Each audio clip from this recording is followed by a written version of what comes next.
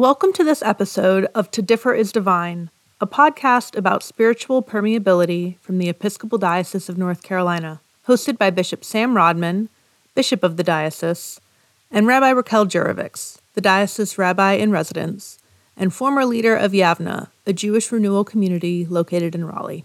My name is Summerlee Walter, the producer of this podcast, and I'll be introducing each episode.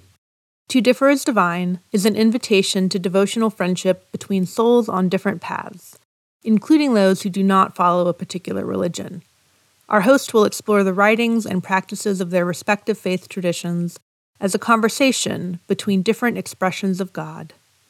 This exploration of spiritual permeability is a way to enrich one's own practice while contributing to a world without religious prejudice or fear. In this episode, Bishop Sam and Rabbi Raachel discuss one of the psalms that speaks most powerfully to Bishop Sam, Psalm 51. The psalm is a plea for forgiveness attributed to King David after he is rebuked by the prophet Nathan for his role in another man's death.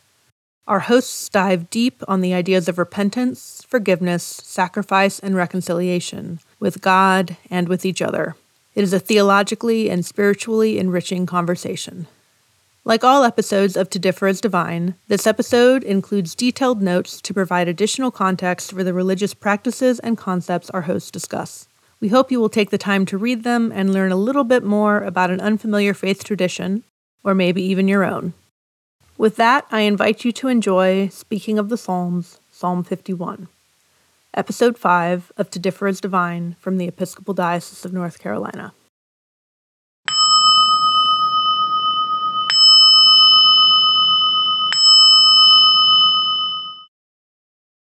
Welcome to our podcast, To Differ is Divine, and this is Bishop Sam Rodman in the Diocese of North Carolina, and I'm here with Rabbi Raachel, and today we're going to be having a conversation around a couple of our favorite Psalms, and the Psalms are an important part both of our scriptural base, but also in the liturgy of our respective worship. So we're going to share a little bit, not so much from a scholarly perspective, but more from a personal point of view of how these Psalms speak to each of us within our traditions, and also learning from each other's tradition about how the Psalm is understood and how it is experienced not just by individual faithful people, but by the gathered body in our respective traditions. I'm going to begin with Psalm 51, which is one of my favorite Psalms and one that I often use to pray with. And I'll say more about that in a bit, but I'm going to read the first half of Psalm 51, which is verses 1 through 10, and then just talk a little bit about what I know of its context, but also how it speaks to me. Psalm 51. Have mercy on me, O God, according to your loving kindness. In your great compassion, blot out my offenses. Wash me through and through from my wickedness, and cleanse me from my sin. For I know my transgressions, and my sin is ever before me. Against you only have I sinned, and done what is evil in your sight. And so you are justified when you speak, and upright in your judgment. Indeed, I have been wicked from my birth, a sinner from my mother's womb. For behold, you look for truth deep within me, and will make me understand wisdom secretly. Purge me from my sin, and I shall be pure. Wash me, and I shall be clean indeed. Make me hear of joy and gladness, that the body you have broken may rejoice. Hide your face from my sins, and blot out all my iniquities. So Psalm 51 begins on a very, as you can tell from the content, a confessional tone. Very much carries with it the heart of one who is repenting, a repentant sinner, if you will. And I think that speaks deeply to me, in part because I was raised in a traditional sort of branch of Christianity that sometimes was a little bit heavy-handed with respect to our sinfulness. And for better or for worse, that has shaped me. And therefore, this psalm speaks to me and speaks to the roots of my own journey of faith. Part of what I find striking in this psalm is the line in verse 4 where it's addressed to God, obviously, as is clear from the context. And the psalmist writes, "Against you only have I sinned and done what is evil in your sight." And the reason I'm starting there is that while I think at one level there is deep truth in that, which is to say that in my understanding of our relationship with the Holy One, when we fall into the sinfulness of a relationship that has gone astray or missed the mark, which are different understandings of the word sin, or when we find ourselves in some way, shape, or form behaving in a way that cuts us or feels as though it cuts us off from God, it does put God at the center of the question, what does it mean to sin? And I do think that's where the conversation begins. I don't think it's where the conversation ends. One could read verse 4 and say, well, if you've done something that is off base or is dishonest or has missed the mark or is sinful, make it right with God and all is well. Well, not so much. In my journey, it begins with God, which is what I think the psalmist is saying, but it extends to other persons I may have harmed. It extends to myself if I've done something that is actually harmful to my own wholeness and well-being. And I believe actually that anything that harms another is also harmful to me, because I don't think that that's how we were created to behave and to become. In later life, I've extended the understanding of who I need to hold myself accountable to beyond my siblings in the human family, but to the creatures of God, to God's creation, to the earth. And that for me is important in terms of not only accountability, but also in terms of how I understand what it means to ask for forgiveness. Because part of the journey of repentance is not only change, but it's about restoring relationships. And sometimes in order for relationships to be restored, a person has to own their bad behavior and to ask for forgiveness. And I deeply believe that there is a gift of freedom, of joy, and of liberation in that process of owning one's responsibility for one's bad behavior. I'm going to stop there and invite Rabbi Raachel to comment both from your own journey and from your tradition around the confessional nature of the first part of Psalm 51. In reading this psalm and looking at the context that it offers, that is, we are to imagine David writing this after being confronted by the prophet Nathan, who rebuked him for his putting the husband, Uriah, of a woman David desired, Bathsheba, at risk of death, which did occur, freeing Bathsheba as a widow to marry the king.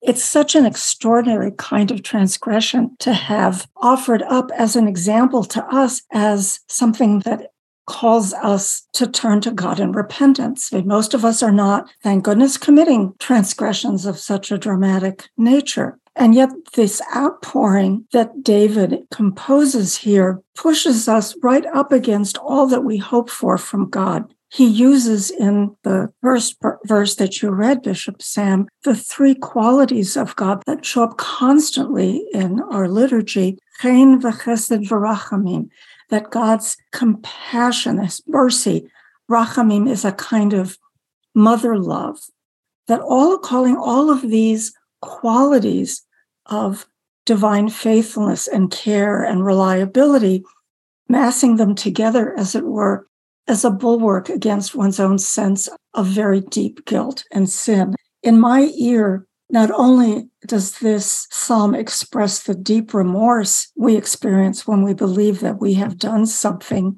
that is truly transgressive, whether we imagine it as only a sin against God. And Bishop Sam, I think you're right. I'm not sure how the things we do to one another can, in fact, be resolved by turning to God to forgive us without engaging with our siblings to figure out how to repair the relationship. And that is the understanding of teshuvah, of repentance in Jewish tradition, is that the repair has to be made initially with the person you understand yourself to have harmed. in this case, in reading these first verses, I feel that I'm in the presence of someone who has indeed done something that will haunt them, that will not leave their conscience no matter what happens, and that they are expressing a very deep desire that God could change their very nature. I don't think that in the largest sense of the tradition, the idea that anyone is born with iniquity, has an inherent leaning towards being an evil person, because we're taught in so many other places in Scripture that children don't carry the burden of their parents' sin. But I think that when you have to confront something that you've done, and let's assume we've all done things that even many years later we may regret, it's a way. In my reading of this, our friend David here is so grief-stricken by the magnitude of what he's done that he's literally asking God to change his very nature and to recreate him in some way so that he wouldn't be capable of repeating this sin. So there's perhaps a lesson there about repentance being a means to personal acts of transformation that make it possible for us to resist the temptation to repeat something we might have done in the past that was sinful. I think that I've sinned against you alone is such a wonderful evasion of what has happened to poor Uriah and the kind of burden that places on the whole tenor of David's relationship with Bathsheba. I do understand, I think, that sense of, oh my goodness, I've done something that God probably can't forgive. So let me remind God of the abundance of divine mercy. And maybe God can make me different, because at this point, I don't know how to make myself different. I'm so glad that you named the common understanding we have with the Psalm 51, that it is attributed to David after the events that you described, and the devastating impact when he's confronted, as you said, by Nathan, who tells a parable that really gets David's sense of fairness and justice activated. And he reacts to this parable about a king who has unfairly taken the one lamb that belongs, the precious lamb that belongs to his poor neighbor, and takes it for himself.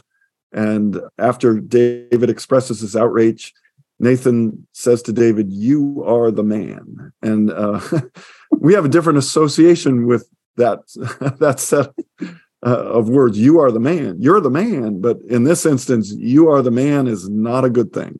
And David hears him, which to me is part of the compelling connection between that account and this psalm, because the person that wrote this psalm is deeply engaged with their own sense of responsibility for what has happened.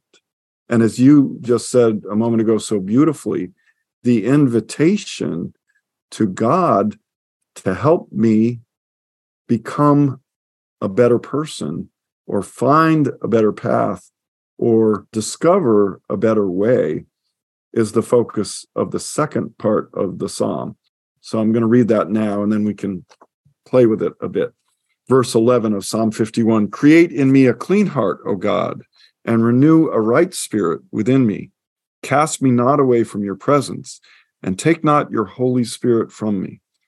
Give me the joy of your saving help again, and sustain me with your bountiful spirit. I shall teach your ways to the wicked, and sinners shall return to you. Deliver me from death, O God, and my tongue shall sing of your righteousness, O God of my salvation. Open my lips, O Lord, and my mouth shall proclaim your praise. Had you desired it, I would have offered sacrifice, but you take no delight in burnt offerings. The sacrifice of God is a troubled spirit, and a broken and contrite heart, O God, you will not despise. Be favorable and gracious to Zion, and rebuild the walls of Jerusalem. Then you will be pleased with the appointed sacrifices, with burnt offerings and oblations. Then shall they offer young bullocks upon your altar." So the beginning of this second half, you can feel in the author, in this case, David, we believe his passionate appeal to the Holy One to renew and to make him the person that he has not acted as though he would be, which is not a very clear way of saying David has been acting out, and he asks for God's help to stop. And more than that, he asks God's help to put him back on the path to who he was created to be, which is a beloved child of God. And that is a powerful request. And I dare say that part of the reason I am drawn to this psalm is that I believe that God responds to David's request. I believe God responds to my requests when I ask that of God. And I believe that God responds to your requests when you speak to God with that honesty, with that authenticity, and with that integrity. What is born out of that is a reconnection. So if our sin interrupts the connection we have with God, our repentance and our request for forgiveness opens up the channel again. And perhaps that is a part of the wisdom that in the earlier part of the psalm, David asks to understand, the wisdom that's held secretly, the mystery of that invitation and reconnection. I love the fact that in this part of the psalm, David names that sacrifice is great to a point, but if your heart is not open and acknowledging the hurt and asking for change, not much can happen. And then, of course, at the end of the psalm, he hedges his bet and say, well, once we do that, sacrifice does have its place. Let's honor the way that we've understood our relationship. But the deeper truth of what takes place in the human heart is really, for me, the compelling drama of the psalm. It is a life and death matter, and not just for the carnage that David's created by the murder of Uriah, but also for David's own life and health and soul. And I love, and this is the last thing I'll say before I invite Rabbi Raachel to respond, I love that in the intensity of David's experience that God may, in fact, grant his prayer and desire and wish to be forgiven, that he's going to spread the word, that is God's nature. He's going to tell others. I just love that is a part of David's reaction and response to the beginnings of a restored relationship. Those who experience the healing power of God's love feel compelled to share that with others. Indeed, I have always loved the verse that is in my edition of Psalms is verse 12. It's probably verse 11 for you. Fashion a pure heart for me. And in the Hebrew, the word for fashion is the word for creation. So it is, again, that sense that David understands a very deep need for his repentance, his return, his teshuvah, his coming back, has to be in the form of someone who is completely renewed. And he asks that an upright, in a sense, a respectable, a correct spirit be renewed in his midst. Bekir be, it's like in my deepest innards, in the depths of my own self. And what he fears is being sent away from the divine presence and ceasing to have the divine spirit accessible to him. So he's describing a fear of losing something that he has counted on. And perhaps this explains why, before we have any evidence that he gives thought to how might he, in fact, act in such a way as to mitigate the sin that he's committed, the violent act that he made possible, that he's weighing the cost. Now, what could he lose if he and God do not manage this transformation that he's yearning for? There's a word in verse 15, save me from blood guilt. And the Hebrew is damim. And in Genesis, when Cain kills Abel, the text says, the blood of your brother cries out from the earth. But it's bloods. In the Hebrew, it's a plural. And here again, it's damim is a plural. And it's the sense that you remove one person from the human equation. How many others? Would there have been children to Uriah and Bathsheba? Are there other souls implicated in this decision that David made that cost Uriah his life? But his life was implicated with many other lives. And I find that recollection of the sense that harming another person is costly beyond the immediacy of the singular harm. It's outwelling, and it causes us to have to recognize that we are so deeply interconnected with others in the aggregate that even when we think, well, all I did was annoy the person next to me, well, it might be that that was the last straw for that person's day. And when they went home, something not so terrific happened in a kind of domino fashion, that as we hope that the kindnesses we do bear fruit, sometimes the unkindnesses carry consequences we can't imagine. And I think David is expressing an awareness of that. This sense that it's not just that I could bring offerings, which would be construed as an acknowledgement that I recognize my responsibility, but I have to change. My heart has to be different. And it has to be different because of things I do, not just what you might do. And I think that the action that David is hoping God will take in this case is to enable him, he being David, to make the internal changes he now needs. There's a verse in Hosea 14:2, take with you words and come back to the eternal. Say to God, let there be forgiveness for all wrongdoing so that we may take what is good and give in payment the fruit of our lips. And basically Hosea is saying, it's not about the bullocks. It's about the conversation. What do you have to say to God? And what are you looking for to hear in return? And how does this reciprocal messaging transform you? That there is, in the closing verses of Psalm 51, this sense that you will want offerings offered in righteousness. And there's an understanding in Jewish tradition that the people would not ever sin intentionally, that we don't choose to offend God. We might transgress against one another, but to be outright in rebellion to God is something that human beings don't choose to do. And that the offerings that are brought to the tabernacle or later to the temple were in line with a notion of rebalancing disordered relationships. But the relationship with God is one that is undertaken in that kind of private conversation that lives within our heart, and one that requires the transformation to be personal before we could even presume to bring an offering to mark that we had taken the lesson. And reading the psalm, I always imagine David feeling pressed to identify what's the next step for me. What do I have to do, not just say, that will mark me as changed as a result of recognizing what I've done, repenting of it. My teshuvah, my return, can't be complete until I do something about the harm that I've created. And that's all in the white space. That's not specific here. But I think that this requires us, if we put ourselves in the position of someone who feels burdened by transgression, to think about, okay, I've acknowledged it, I've confessed, I've offered my repentance, I'm open to God helping me. What do I do next? And one of the things that I think is a part of both our traditions, again, is reconciliation with God restores our relationship with one another.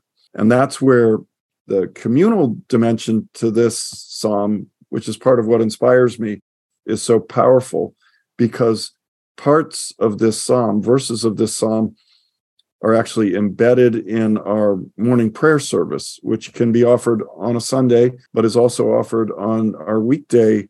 Many of us use it as a personal devotion in the mornings. And depending on where you start the service, one of the opening lines is, "Open my lips, O Lord, and my mouth shall proclaim your praise," from verse 16 in my translation. And in addition, there's a set of couplets that are called suffrages that introduce the Lord's Prayer later in the service. And it includes portions of the three verses that go together. "Create in me a clean heart, O God, and renew a right spirit within me. Cast me not away from your presence, and take not your Holy Spirit from me. Give me the joy of your saving help again, and sustain me with your bountiful spirit." And this idea that's celebrated in our corporate worship, in our communal worship, that part of what happens next when we have repented is that we reconnect with the community. That which has maybe come between us, or in more dramatic sense, broken us apart, is begun to be healed. And that's expressed in part through the liturgy, where we are called back together, called back to the gathered community. And I love that that is somehow woven into the rhythm of this psalm, and the way that it's then appropriated and embraced in the worship in our tradition, and perhaps in yours as well. That word renew is quite powerful. What I think that gives us in the context of this psalm, when David says, and a righteous and upright, a reliable spirit, renew in the midst of me. In some ways, David has made a turn from believing that he's so bad, he must have been bad from the womb, that he's looking at himself and he's defining himself in ways that aren't really congruent with Jewish teaching about how souls come into being, or our nature when we arrive in the world, where we arrive with the capacity to choose for ill or to choose for good, but no predetermined necessity that anybody act one way or the other. That he understands at this point in his outpouring, oh, I had that righteous spirit. I know better. I knew better. I could know better again. And there's some tremendous power in that sense of renewal. I think that something that I tend to read a little bit differently than what you were describing earlier about the relationship between getting ourselves more in alignment with God and with one another in terms of which goes where. I think that my understanding within my own tradition is, if we should have done something that we believe is a transgression against God, that we understand it in spite of it being told, well, nobody would really rebel against God. In our heart, we may feel that by acting in a particular way, what we've done does transgress against God. Maybe our own sense of how inappropriate it is to cause pain to beings created in the divine image. That's enough to give us that sense of sinfulness towards God. And my understanding of the tradition is that if we believe we've offended God, we may repent for that and find a way to realignment privately, that's something that we and God in our conversations can sort out between us, that we can figure out how we understand the need to change, and we can listen for a divine response that helps guide us in that direction. That offenses we understand we have committed against other people, we're obligated to deal with the people first. There's a great deal of outwelling engagement of others' help if we find that a particular individual doesn't want to accept our repentance, doesn't want to recognize that we are truly regretful for harm that is done, that we're truly committed to changing our behavior or to making recompense. Sometimes somebody else is so offended, they can't take yes for an answer.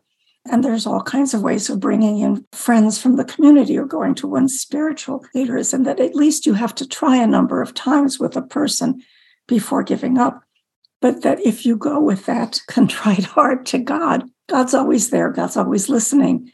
And that kind of repentance is always assured of a positive response, because that chen v'chesed v'rachamim, that abundant compassion and care and womb-like love that God manifests towards us, removes all those barriers that we sometimes put up ourselves when we feel offended and don't want to forgive, which I think goes back to a conversation we had in an earlier session about love your neighbor. I've met my neighbor, and my neighbor can be really annoying. So how am I to love that person? And here, sometimes we find that reconciling with our neighbor is extremely difficult, no matter how sincere we are.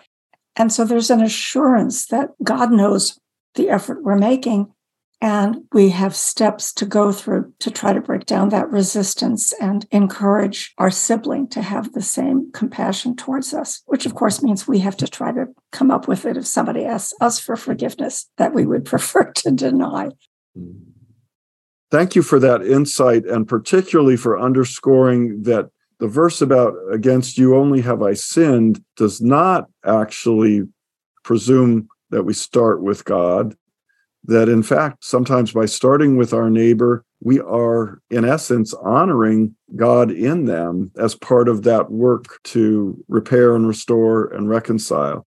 Even as you were speaking, it reminded me of what I said at the beginning of our conversation, that my understanding and association with sin is still too much influenced by an early heavy-handedness that I sometimes struggle to escape. And I'm always grateful when a combination of God's holy word and a trusted friend can help me to see that there is another way to embrace the opportunity without the heavy-handed judgment that sometimes I carry forward on my journey. So thank you for that, and thank you for this really in-depth exploration of a psalm that has great meaning for us and for our communities.